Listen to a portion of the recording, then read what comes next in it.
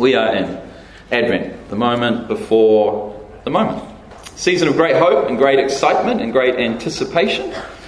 Not because Christmas festivities are just around the corner, but those are good. I enjoy the Christmas festivities. But because we're celebrating with Joseph and Mary, and with Elizabeth and Zechariah, and with Anna and Simeon, and with all of those in Israel who discovered that hope did not disappoint. That hope did not let them down. At just the right moment, Jesus entered into the story. Simeon put it like this when he meets Jesus. He said, "Sovereign Lord, as you have promised, you may now dismiss your servant in peace, for my eyes have seen your salvation, which you have prepared in the sight of all nations, a light for revelation to the Gentiles and the glory of your people Israel." Simeon had this, he felt like God had spoken to him, that he would see the Messiah, he would see the promised one, he'd see the Saviour. And then Simeon literally says, "Now I can rest in peace." And that's where the rest in peace saying comes from. That bit might not be true, but that's more or less what Simeon's saying. You can dismiss your servant in peace. So we're counting down to that. So we celebrate firstly that Christ entered the story. Secondly, we acknowledge that we need Jesus to turn up in our lives today. I don't know about you, but I discover all sorts of things happening in my life where I feel like I don't really need Jesus to show up. They're going quite well. And then every now and then I hit something and I'm like, whoa, Jesus, it'd be really good if you could show up in this situation, in this moment.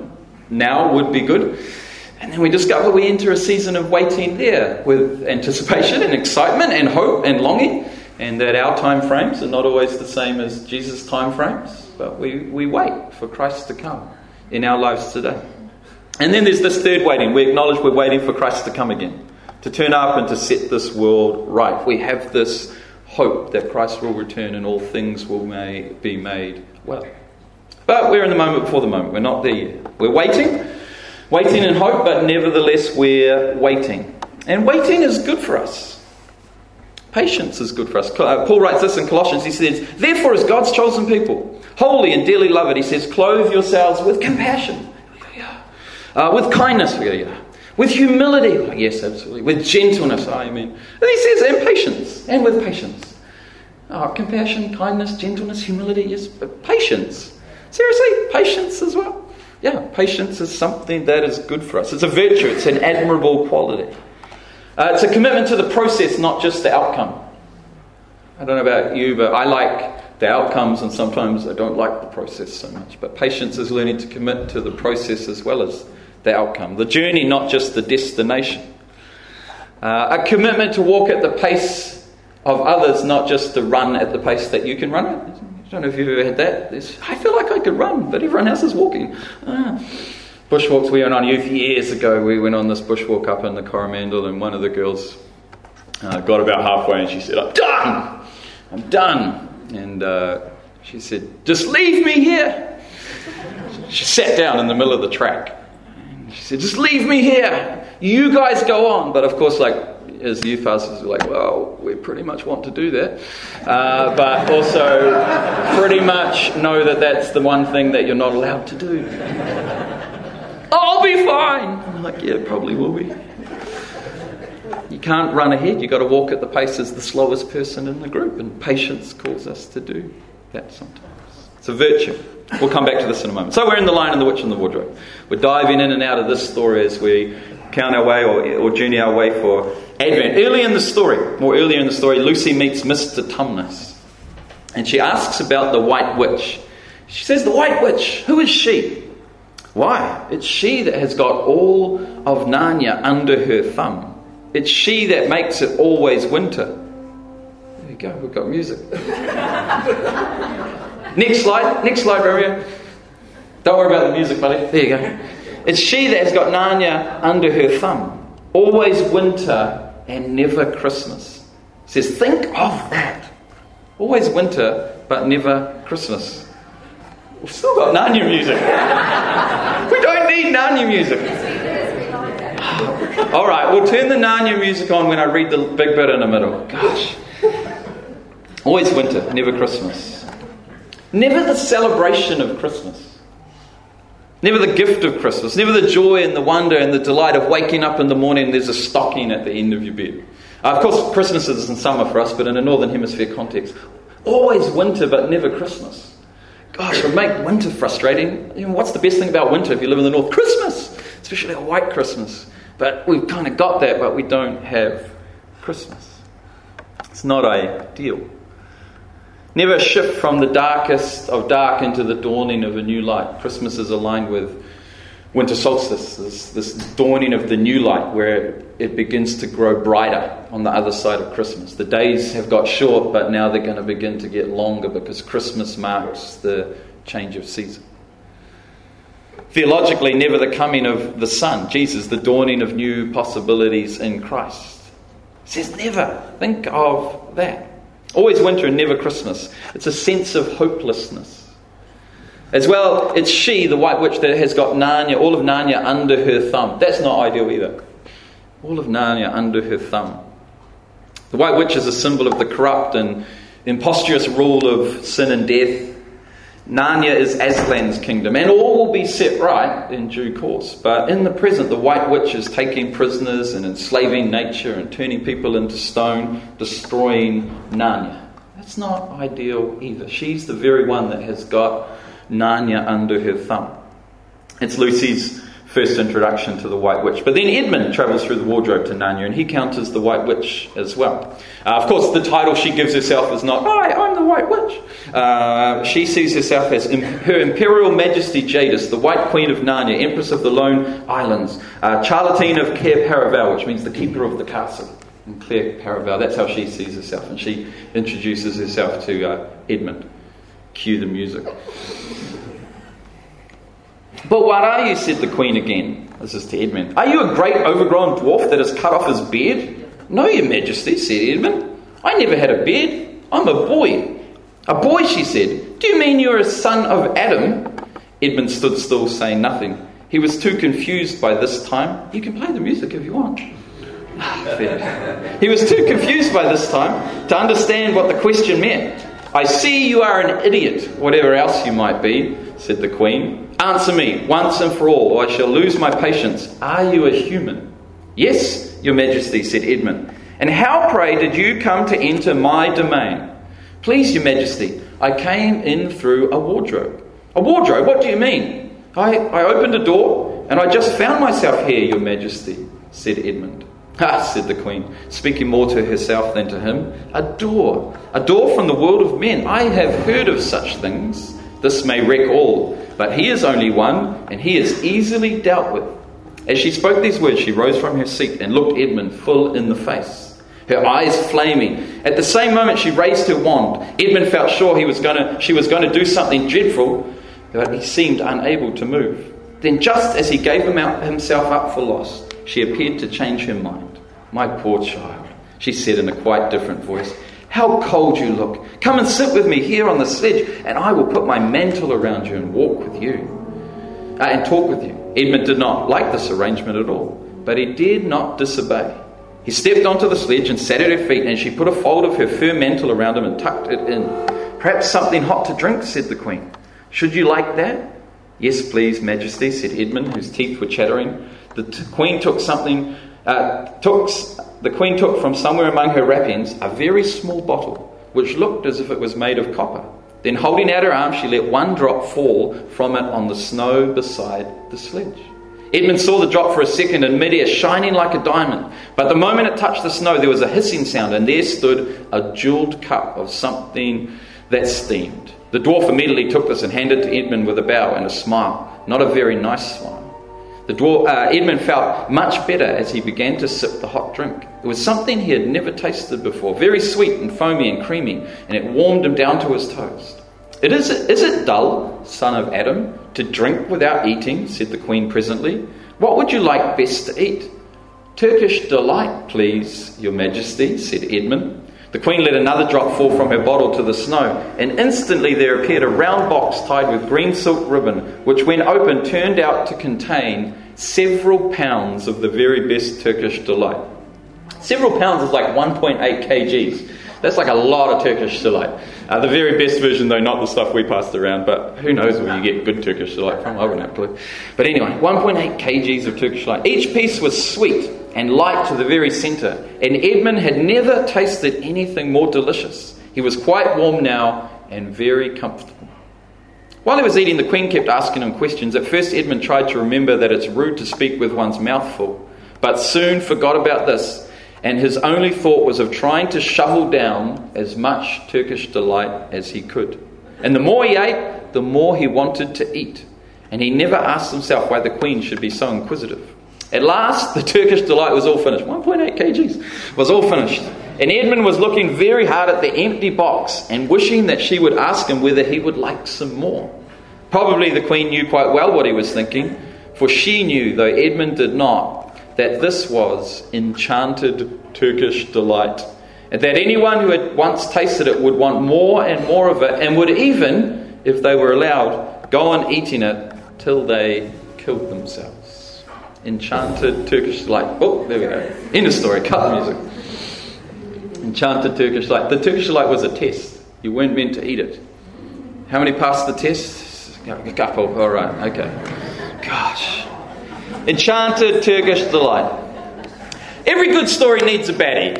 Of course, you can't have a good story without a baddie. Darth Vader, the Joker, Hans Gruber, and obviously The Lion, the Witch, and the Wardrobe needs a baddie as well. The White Witch. Lewis isn't just following the convention of regular storytelling, though. It's not like, oh, we need a baddie, we better put a baddie in, and he kind of comes up with the White Witch. He's making a commentary on the reality of this life, this world that we live in.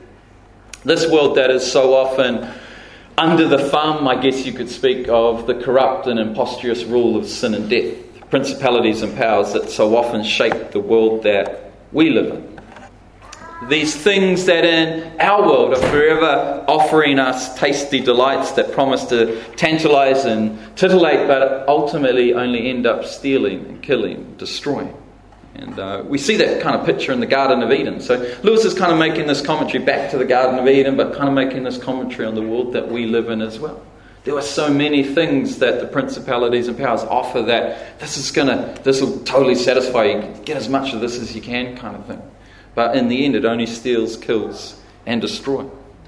This is the fruit that you need to eat. This will certainly satisfy, or this thing, or that thing, or the other thing. This will make your dreams come true.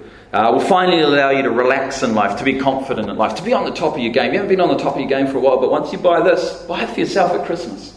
You deserve it. Get this for yourself at Christmas. You'll be on the top of your game. You'll be secure around others once you get that. You'll be able to fit in. These things that supposedly taste so good, but ultimately never satisfy. The only thought Edmund had was to keep on shoveling down as much Turkish delight as he could. The more he ate, the more he wanted. He didn't realize that given the chance, he would keep on eating it until it killed him. The corrupt and impostrious rule of sin and death, of principalities and powers. It's always winter, but it's never Christmas. All of Narnia under the thumb. Principalities and powers. What are principalities and powers? They're realities. They're objects. They're ideas that are a part of God's good creation that over time have been inappropriately empowered. You could say enchanted, like the Turkish delight was enchanted. Realities within this good creation that over time have been empowered to the point that they are idolized. And when enough people start to idolize something, orientate their lives around something, essentially you could say worshipping something, these things start to take on a life of their own, start to take on a power of their own that they were never supposed to have. I mean, the easiest examples of this are to talk about things like sex and money.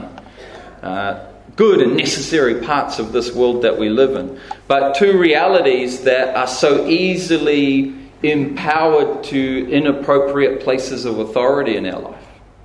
But then when enough people start to do that kind of collectively within our culture, within our society, within our world, these things become false gods that they were never meant to be. They have sway and dominion and authority that they were never meant to have. You look at most of the ancient cultures, they have god of sex, they have gods of money, they have gods of war, they have gods of alcohol, they have gods of all these different things that collectively we empower to have authority in our lives that it was never meant to have. And now enchanted or empowered, we suppose that the more we can get our hands on these things, the more that we can get our lives lined up with these things, well, ultimately that'll the more satisfaction, the more fulfillment, the more we'll be at peace in life.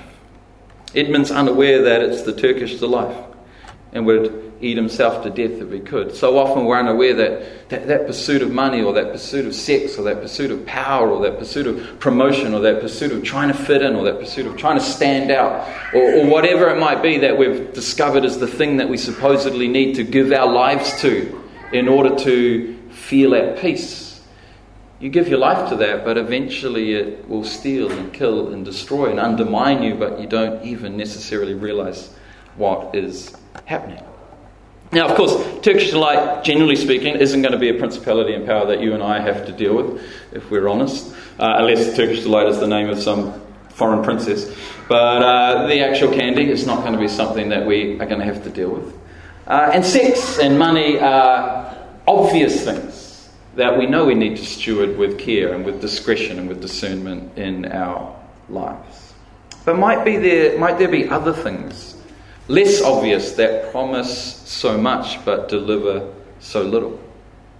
It's quite possible that we're gobbling up some marketer's carefully curated product pitch, thinking, yes, kingdom come.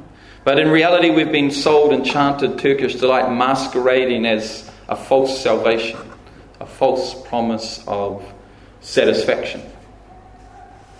It could be anything. Like I said, it could be the promotion. If I just get this promotion, it'd be amazing kind of thing. I don't know what you've thought through if I just get married, then honestly, kingdom come.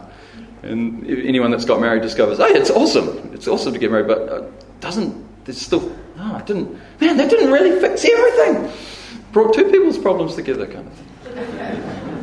Or you think, I know for me, once I finish the doctorate, honestly, I'm in this thing, it's been hanging, don't get me wrong, it was a good feeling to finish the doctorate, but you discover on the other side, it's like, it's just still the same person. There's still longings, and there's still inadequacies, and there's still insecurities. I thought that would take it all away. No, it doesn't kind of work like that. Once I own the business rather than just work in the business, then I'll have some kudos kind of thing. You end up owning the business, you discover it's like sleepless nights, all the stress, you're responsible for everything rather than just one area. All these sort of things that we get sold this narrative, this story of if you can just tick that box, you'll know peace. It doesn't work like that. Advent is an invitation to consider the possibility we might be on the Turkish delight without even realizing it. It's an invitation to ask some questions. In my life, what am I waiting for? What am I excited about? What am I thinking is going to satisfy? What am I getting out of bed in the morning to check at the letterbox to see if it's arrived yet? Because once that arrives, what am I waiting on? What am I counting down to? Advent's a season to ask ourselves those kinds of questions afresh. Now, we all know what the right answer is, especially in Advent. We know the answer that we're meant to say when we ask those kinds of questions. I'm waiting for Jesus to show up in my life. I'm waiting for the Christ of Christmas to bring hope and peace and joy and love. That's the main thing that I'm really just dreaming about in my life. I mean, that's the right answer to say in Advent. But sometimes it sounds less convincing than a Miss Universe contestant. My great hope, if I win this competition, is to bring peace to all the children of the world. And you're like, seriously? Your great hope if you win this competition is to marry an NFL quarterback or a hip-hop artist. It's like, it's easy to read between the lines. It's easy to say, my great hope is Jesus. He's the reason for the season. I know that's the right answer. I know that you've just passed the Sunday school test. But is that really what's bubbling away in the deeper places of your life? Easy to say Christmas is all about Jesus, but really you love holidays and eggnog and moaning about Snoopy's Christmas on the radio and traffic to the mountain kind of thing. That's what you're really looking forward to. That's all right though, because we're in Advent. We're in the moment before the moment. And this waiting period is a chance to reconcile, to revisit, to realign those hopes and dreams and aspirations and go, these might have kind of drifted off course. I need to bring these back into alignment. It's a season of waiting and counting down, of learning to walk in hope and patience. And patient waiting has a unique way of reorientating our lives. Patient waiting has a unique way of reorientating our lives. If you're a parent, or you can probably remember from your own childhood, you know the fascinating way that during the countdown to Christmas, the kids' wish lists, they amazingly kind of change and evolve as we get kind of closer to Christmas. I just want a bike and a handball and new shoes and a wallet and $20. That's the only things that I'm dreaming about for Christmas kind of thing. You're like, okay. And, they come at you. You're like, oh yeah, mental note kind of thing. And then you get home from work the next day, or mum gets home, mum does the Christmas shopping in the house. They're like, Mum, I hope you haven't brought the gifts. I've changed my mind. I don't want those things here. I just want money. I just want the cash. Not just $20, put all of it in cash. It's all about the Benjamins this Christmas kind of thing. You're like, oh, okay. All right. They get home from the school the next day and they're like, Mum, I hope you haven't done the Christmas shopping yet, because I don't just want cash. Because that would be a bit boring on Christmas Day. I want half cash and half one good present kind of thing. So you need to mix it up like that. The kids, they change their minds all the time as you get closer to closer. Don't buy the first thing they ask for. It's the last thing they want. Changes again and again. You notice finally they tend to land on something. Mostly they kind of tend to land on something, and you do get a sense that's the thing that they're obviously kind of counted down to. Or funnily enough, they land on this other option, which we've had a few times, is, you just decide. You just decide. The patient waiting, they've gone left, they've gone right, they've gone up, they've gone down, they've gone all of that, just cash, split it down. You just decide. You get that sometimes as well, that willingness to, you know what will be good for me. I just want everything. You decide kind of thing. We get that every now and then. They're only just starting to get their heads around the patient side of the waiting. But nevertheless, the waiting period is a redemptive process. It's this opportunity to realign things and fix things up. Desires are orientated away from everything now to some more thoughtful possibilities. Even at times, relinquishing their desires and their choices to mum and dad, saying, well, you know what's best. You kind of figure it out. As adults, we're not really too different. I don't know if you've ever had something go down in life that was less than ideal, and we pray, God, just do this, God, and do this, God, and God, do this, and man, smite that person, double smite that person, that would be fantastic, amen. And you go to bed and you're like, yes. And then you wake up the next day, you're like, oh, maybe God do this, and maybe just the half smiting will be fine. It's not their fault totally kind of thing, and you just change your prayers. And the next day you kind of wake up, you're actually like, God, it's just, they're all right, I forgive them. Maybe could you help do this kind of thing? And then like the last, 4 days, 5 days later, maybe a week later, you're like, God, you just do what you want to do in this situation kind of thing. Because as we learn to wait on the Lord, as we learn to be patient, as we learn to be still, we discover that our first response is not always the best response. Our first request is not always the right request, the wholesome request, the flourishing request. Lightning bolts is always first on the list. What do you want for Christmas? Lightning bolts. Zap them. A little bit later, maybe forgiveness. That'll be all right. This takes a while to get there kind of thing. We're not too different. The time delay is important.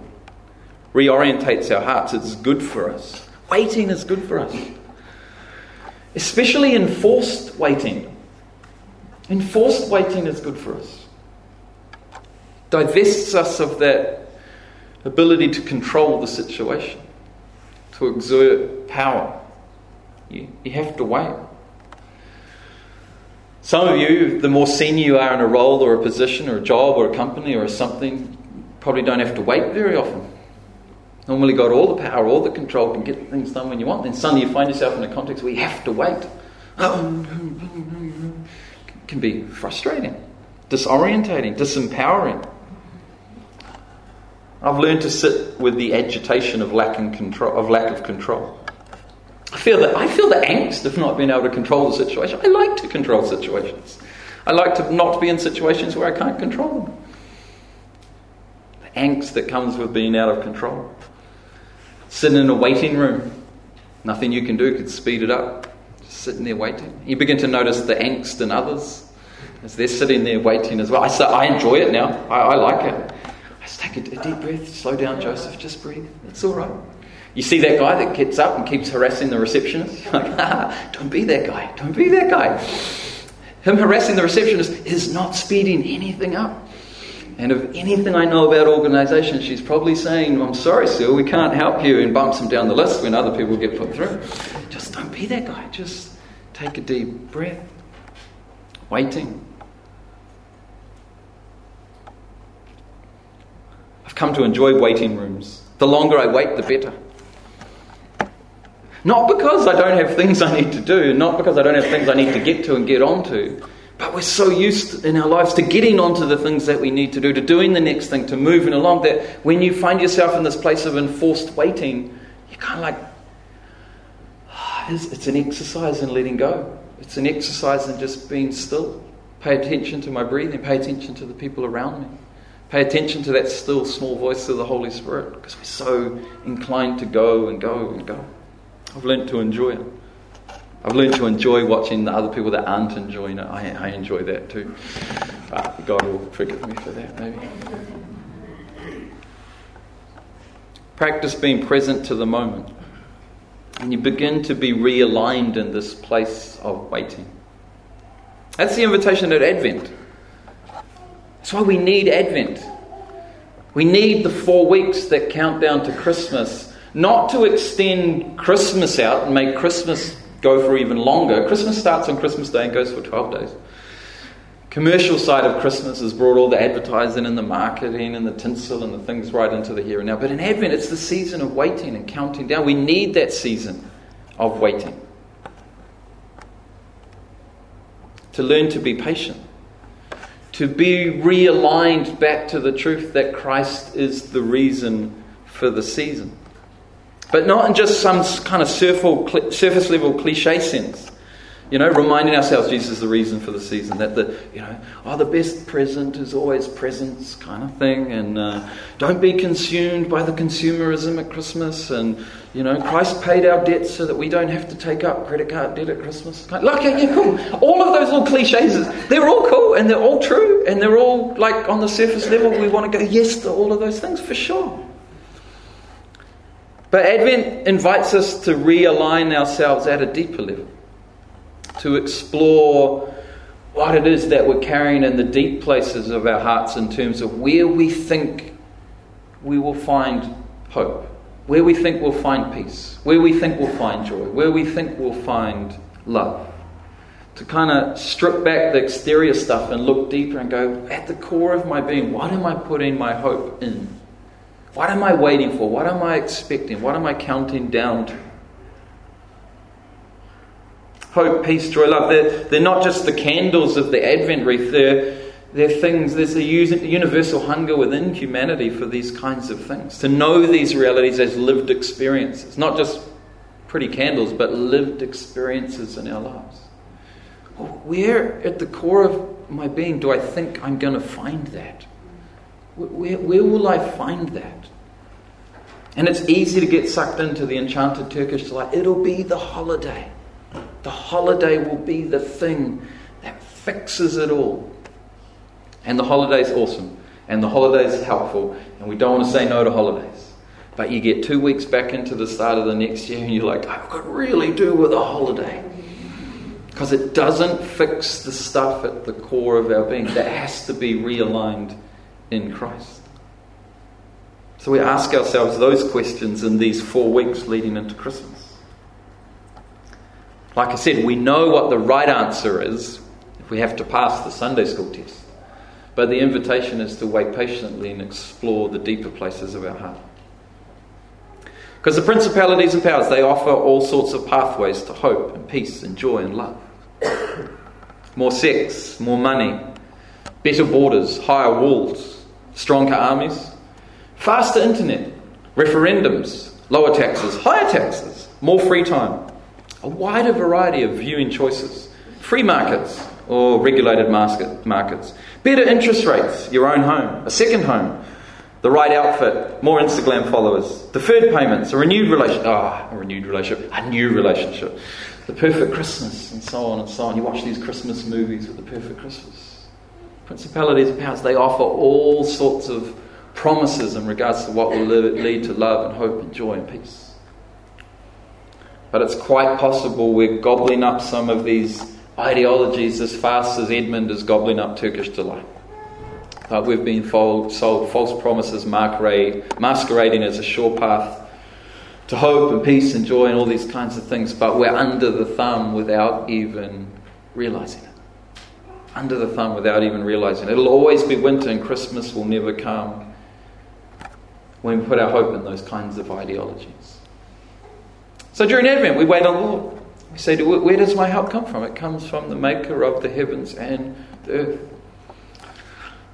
The one who comes counterintuitively, not in power, but in humility. This baby born in a stable and laid in a manger, and there's cows, and we sing these songs, and it's not a principality and power, it's this baby that is somehow the true and rightful king. And we're asked to reorientate our lives around that, to lean into that mystery. Realign our thinking back to the one who is hope and peace and joy and love. So we have to know the reason for the season. And I'm not referring to Christmas, the reason for the season of Advent. Why do we have this 4 weeks?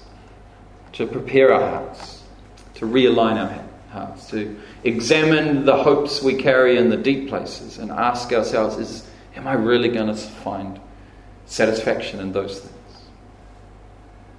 All right, let's stand. We'll close in prayer this morning. I don't have another passage of Narnia to read today, I'm sorry. Last week Romeo said, just less preaching stuff, Dad, and more reading the story. Oh, thanks, mate. Let me pray for you.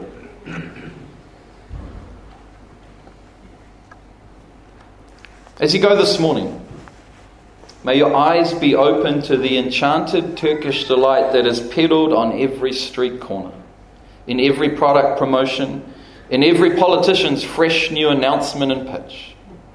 So much is promised. Sure satisfaction, so easy to consume. Be aware though, it's normally us that are being consumed. As you go this morning, may you go with a fresh willingness to slow down, to pause and to wait patiently. And in your waiting to be realigned to Christ Jesus, the reason for the season, our great promise of hope and peace and joy and love. And as you go this morning, may the eyes of your heart be open to the mystery, welcome, love and wonder of Christmas that is breaking out all around you. And that is named in Christ. Emmanuel, God with us. The hopes and fears of all the years are met in Christ. And may you know in this season, the love of God, the life of Christ, and the peace of the Holy Spirit is your own. In Jesus' name. In Jesus' name. Amen. Amen. Hey, grace and peace, my brothers and sisters. Enjoy your Sunday.